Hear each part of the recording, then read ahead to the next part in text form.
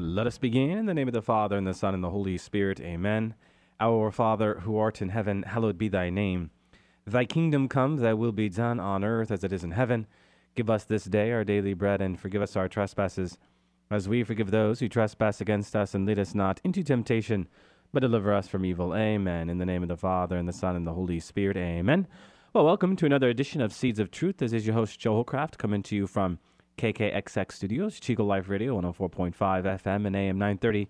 It is great to be with you another Wednesday evening where we continue our reflections into Paul's writing. I almost said Paul's first letter to the Corinthians, but if you are a faithful listener, you know that we wrapped up our reflections yesterday evening where we were made to consider Paul's more holistic approach to the Christians in Corinth. And so here in a bit, we are going to get into why he wrote a second letter. But before we do that, and before we really get into the essence of what Paul's second epistle is all about to the Church of Corinth, I did want to pose to you a question, certainly a question that would have been in the rearview mirror for St. Paul when he was writing all of his epistles, and that is, what does it mean to be called a Christian?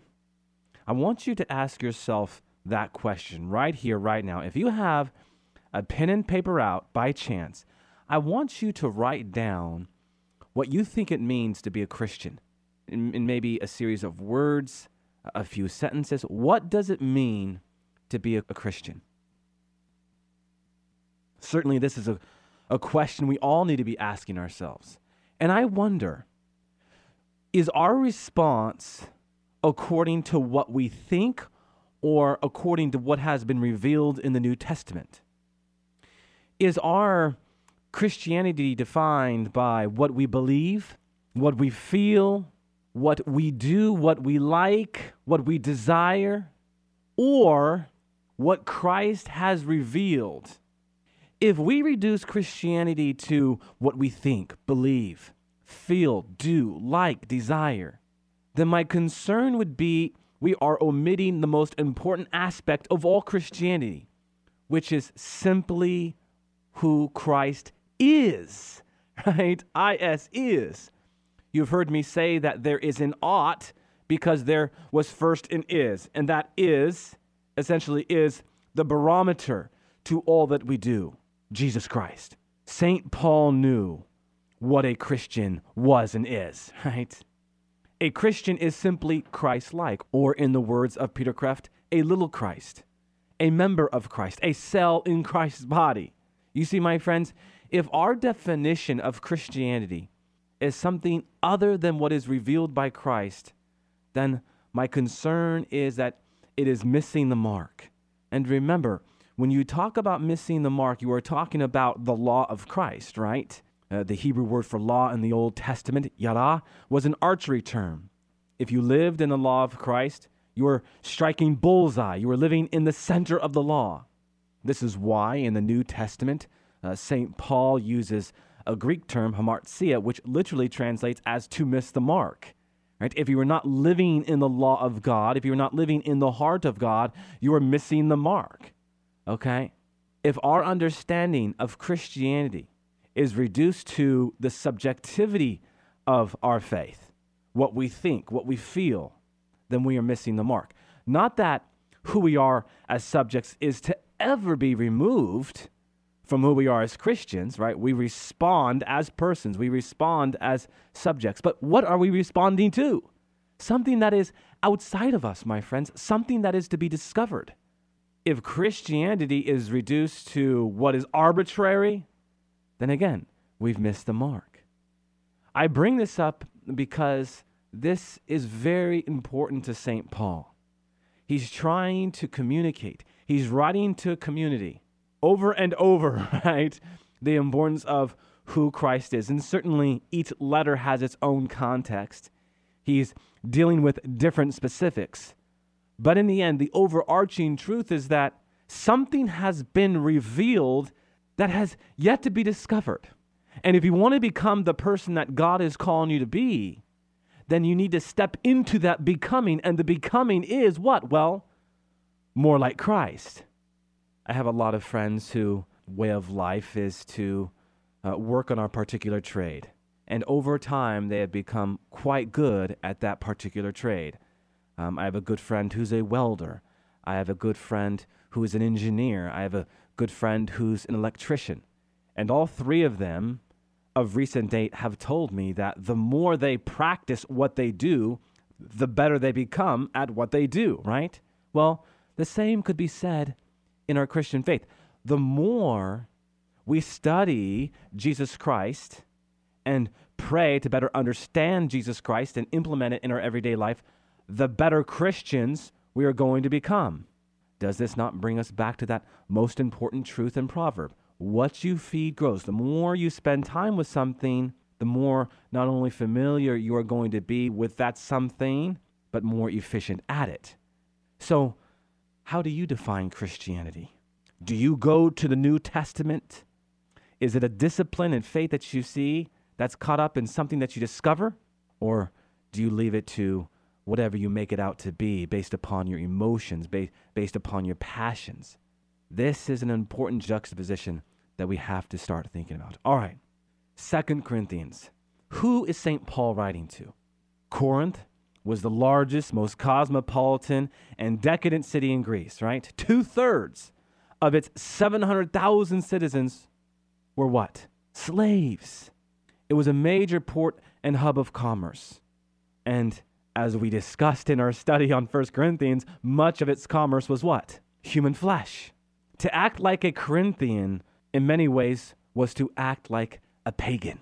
The city was full of idolatry, which centered around, of course, Aphrodite, the goddess of sex. Her temple atop an 1,800-foot promontory had 1,000 temple prostitutes. This is the city that Paul came to evangelize in 51 and 52 AD and later write letters to. As far as the date is concerned, if the first letter to Corinth was written in the spring of 56 AD, the second letter to Corinth was probably written in the fall of 56 AD. So there was a short time span in between those two letters. Now, by the time St. Paul wrote 2 Corinthians, the community, that is, the Christian community, the Corinthian community, was further threatened by outside intruders claiming to be legitimate apostles. And as St. Ignatius' commentary highlights, these were the troublemakers that moved in during Paul's absence and turned a number of the Corinthians, Christians, against him, claiming that Paul was fickle, claiming that Paul was inarticulate, claiming that Paul was simply unqualified to be a messenger of Jesus Christ.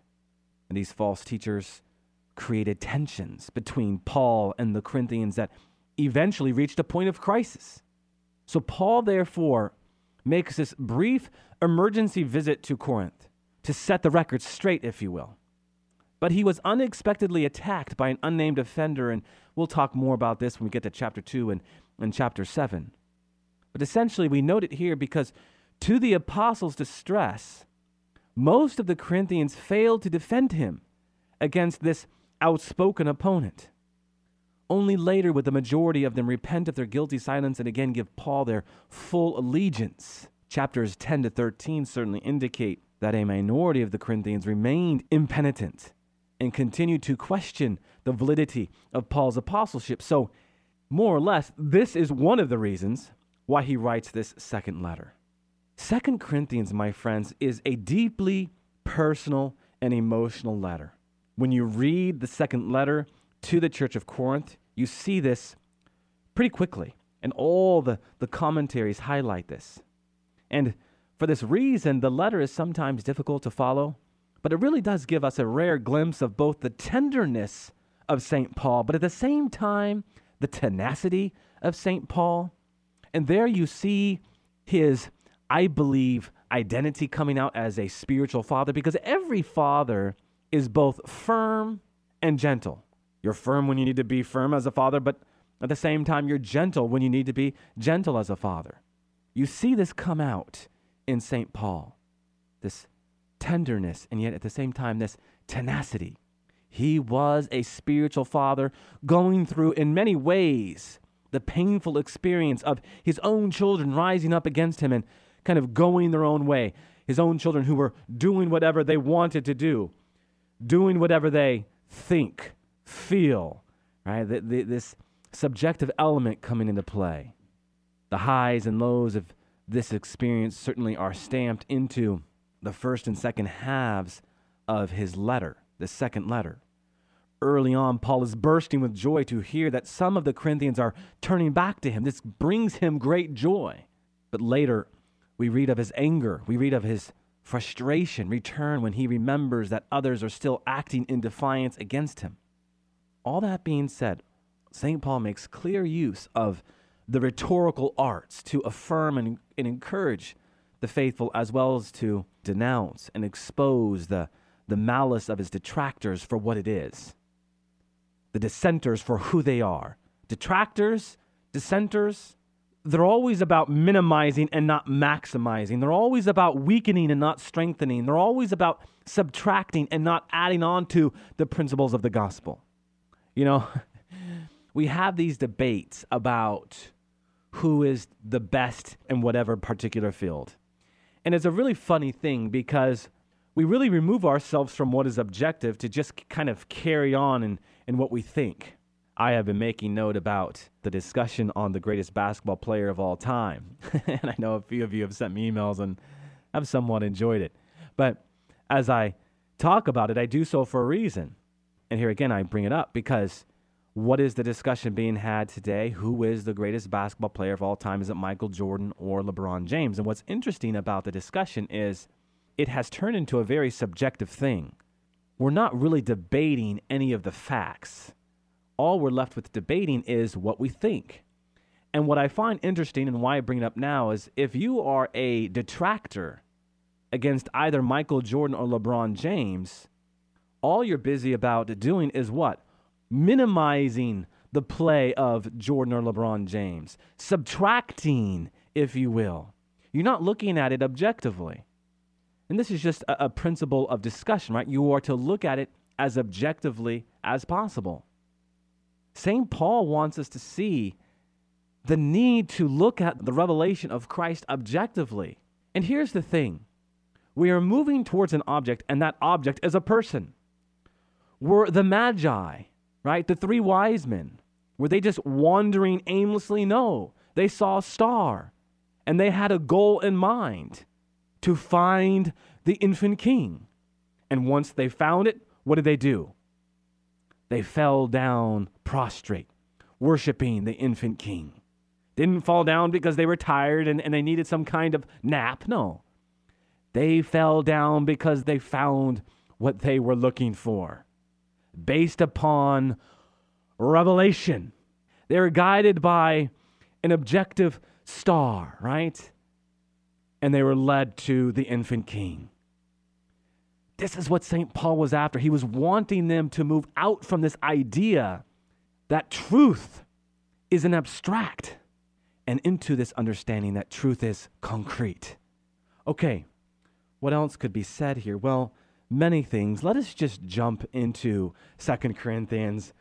I was hoping to get at least to a few verses, so let's do so. If you can turn your Bibles to 2 Corinthians. And I will go ahead and read verses 1 to 2.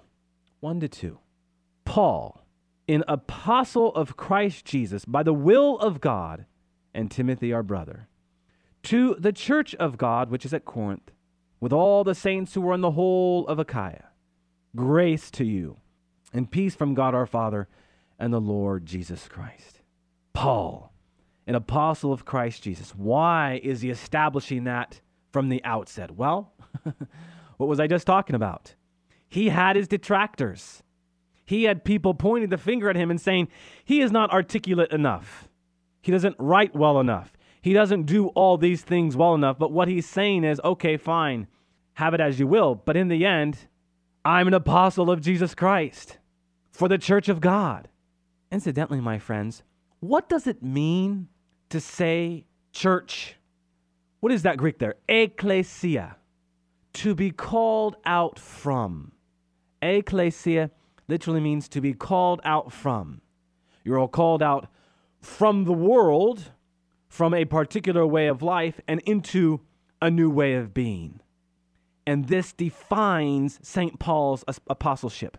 Remember who we are talking about here. Remember the details that we have discussed.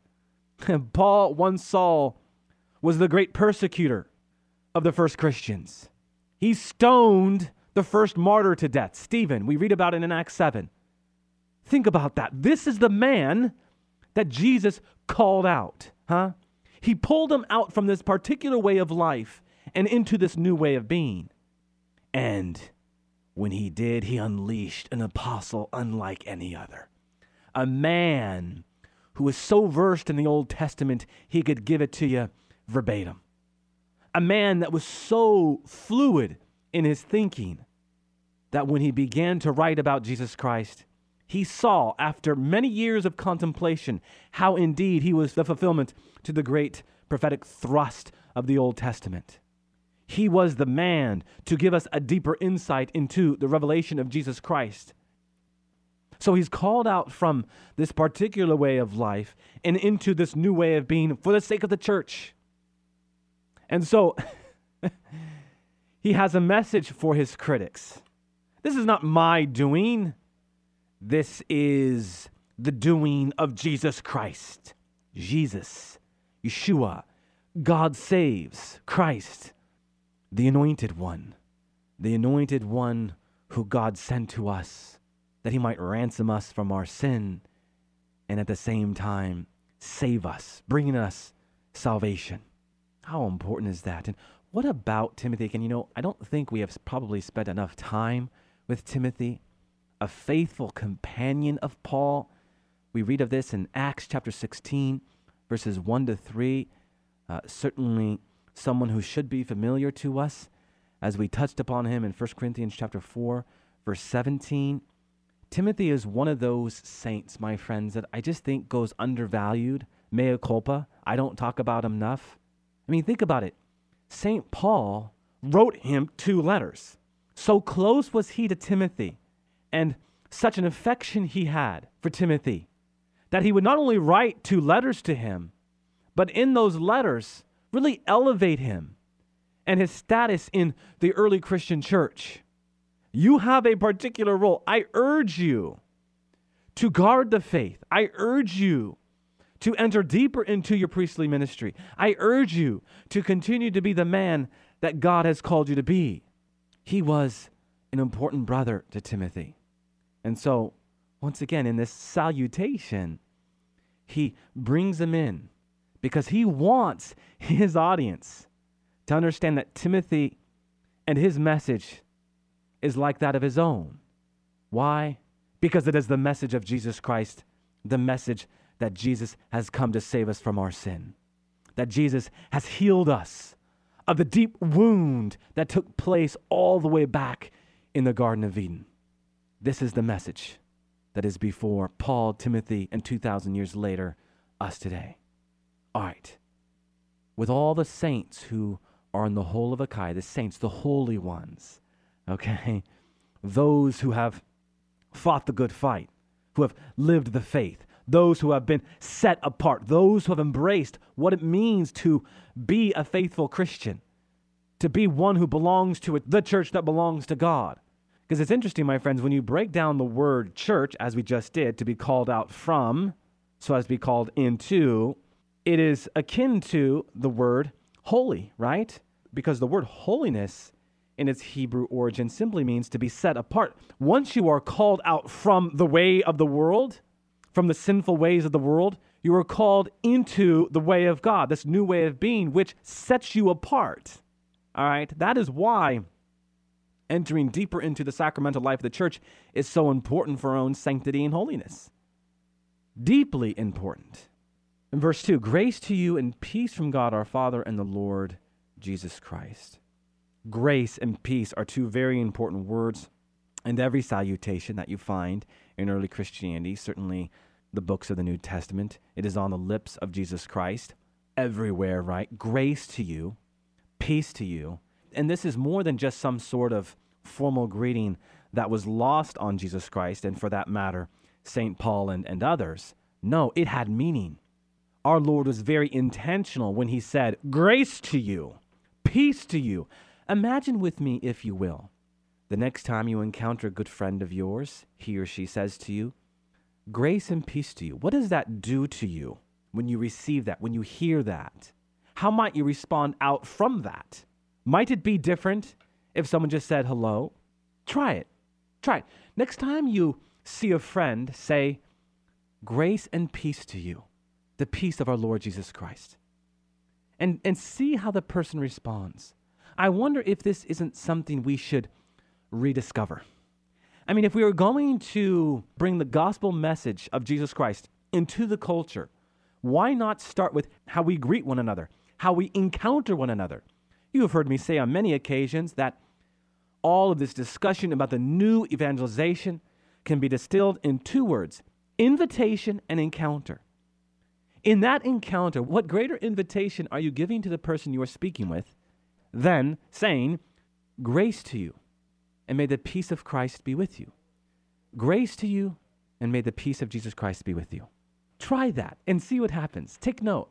Maybe you can get back to me on that one. You have my email, jholljmj@yahoo.com, or you can go to my website, joeholcraft.org. Just hit the contact link button there.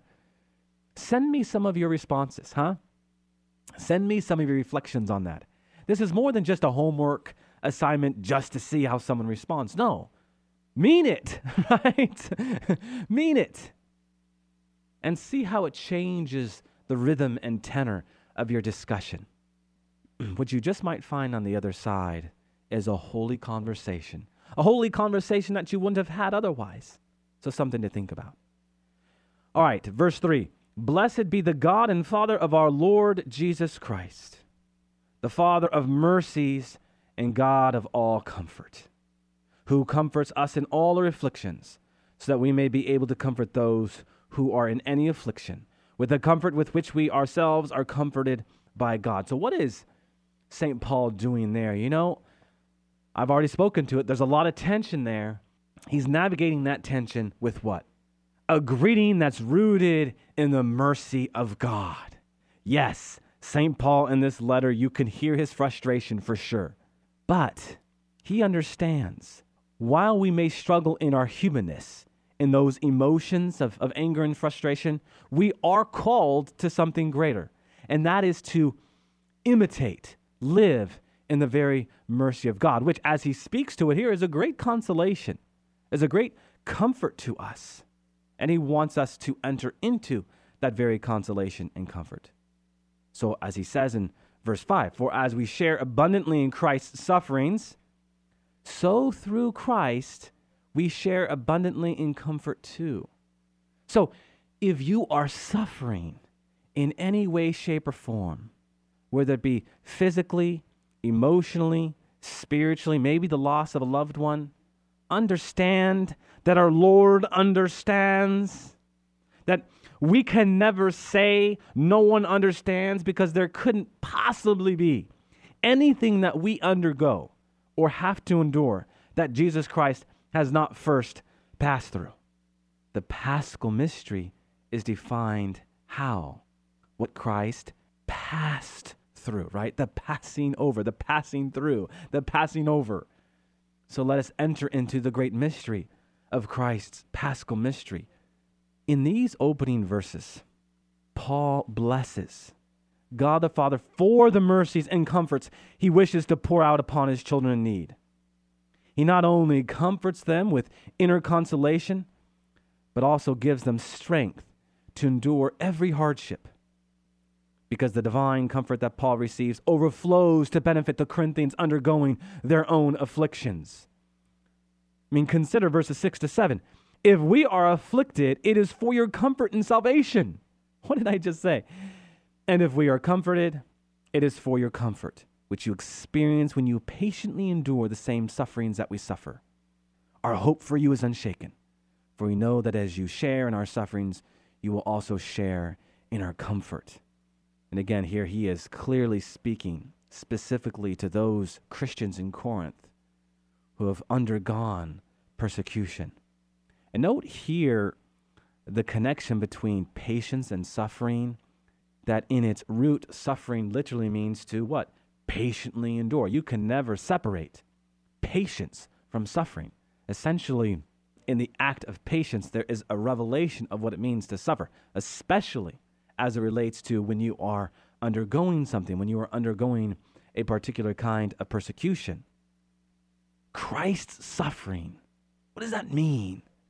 Brothers and sisters, the mission of the believer is to become like Christ, which means patiently enduring life's most unbearable pain and suffering.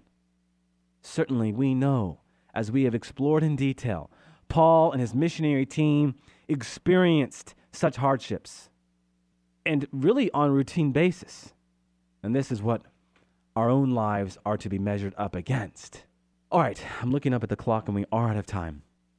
I know we just got the ball rolling here with Paul's second letter to the Corinthians. He's given us this salutation. He's given us this greeting, and really he's wasted no time. He wants those reading his letter to understand that if they are suffering, if they are undergoing hardships, that it is for the greater cause of Christ and the building up of the kingdom of God. And so this is the message he has for us today. We live in a new Corinth, do we not? Sure, where commerce, trade, and decadence is everywhere. But there is also a moral depravity. We need to rise up and be stewards of the faith that Christ has entrusted us with, so as to be a Christian who builds up the body of Christ for the glory of God. Amen? Amen. Let us close with a word of prayer. All glory be to the Father, and to the Son, and to the Holy Spirit, as it was in the beginning, is now, and ever shall be, world without end. Amen. And God bless you.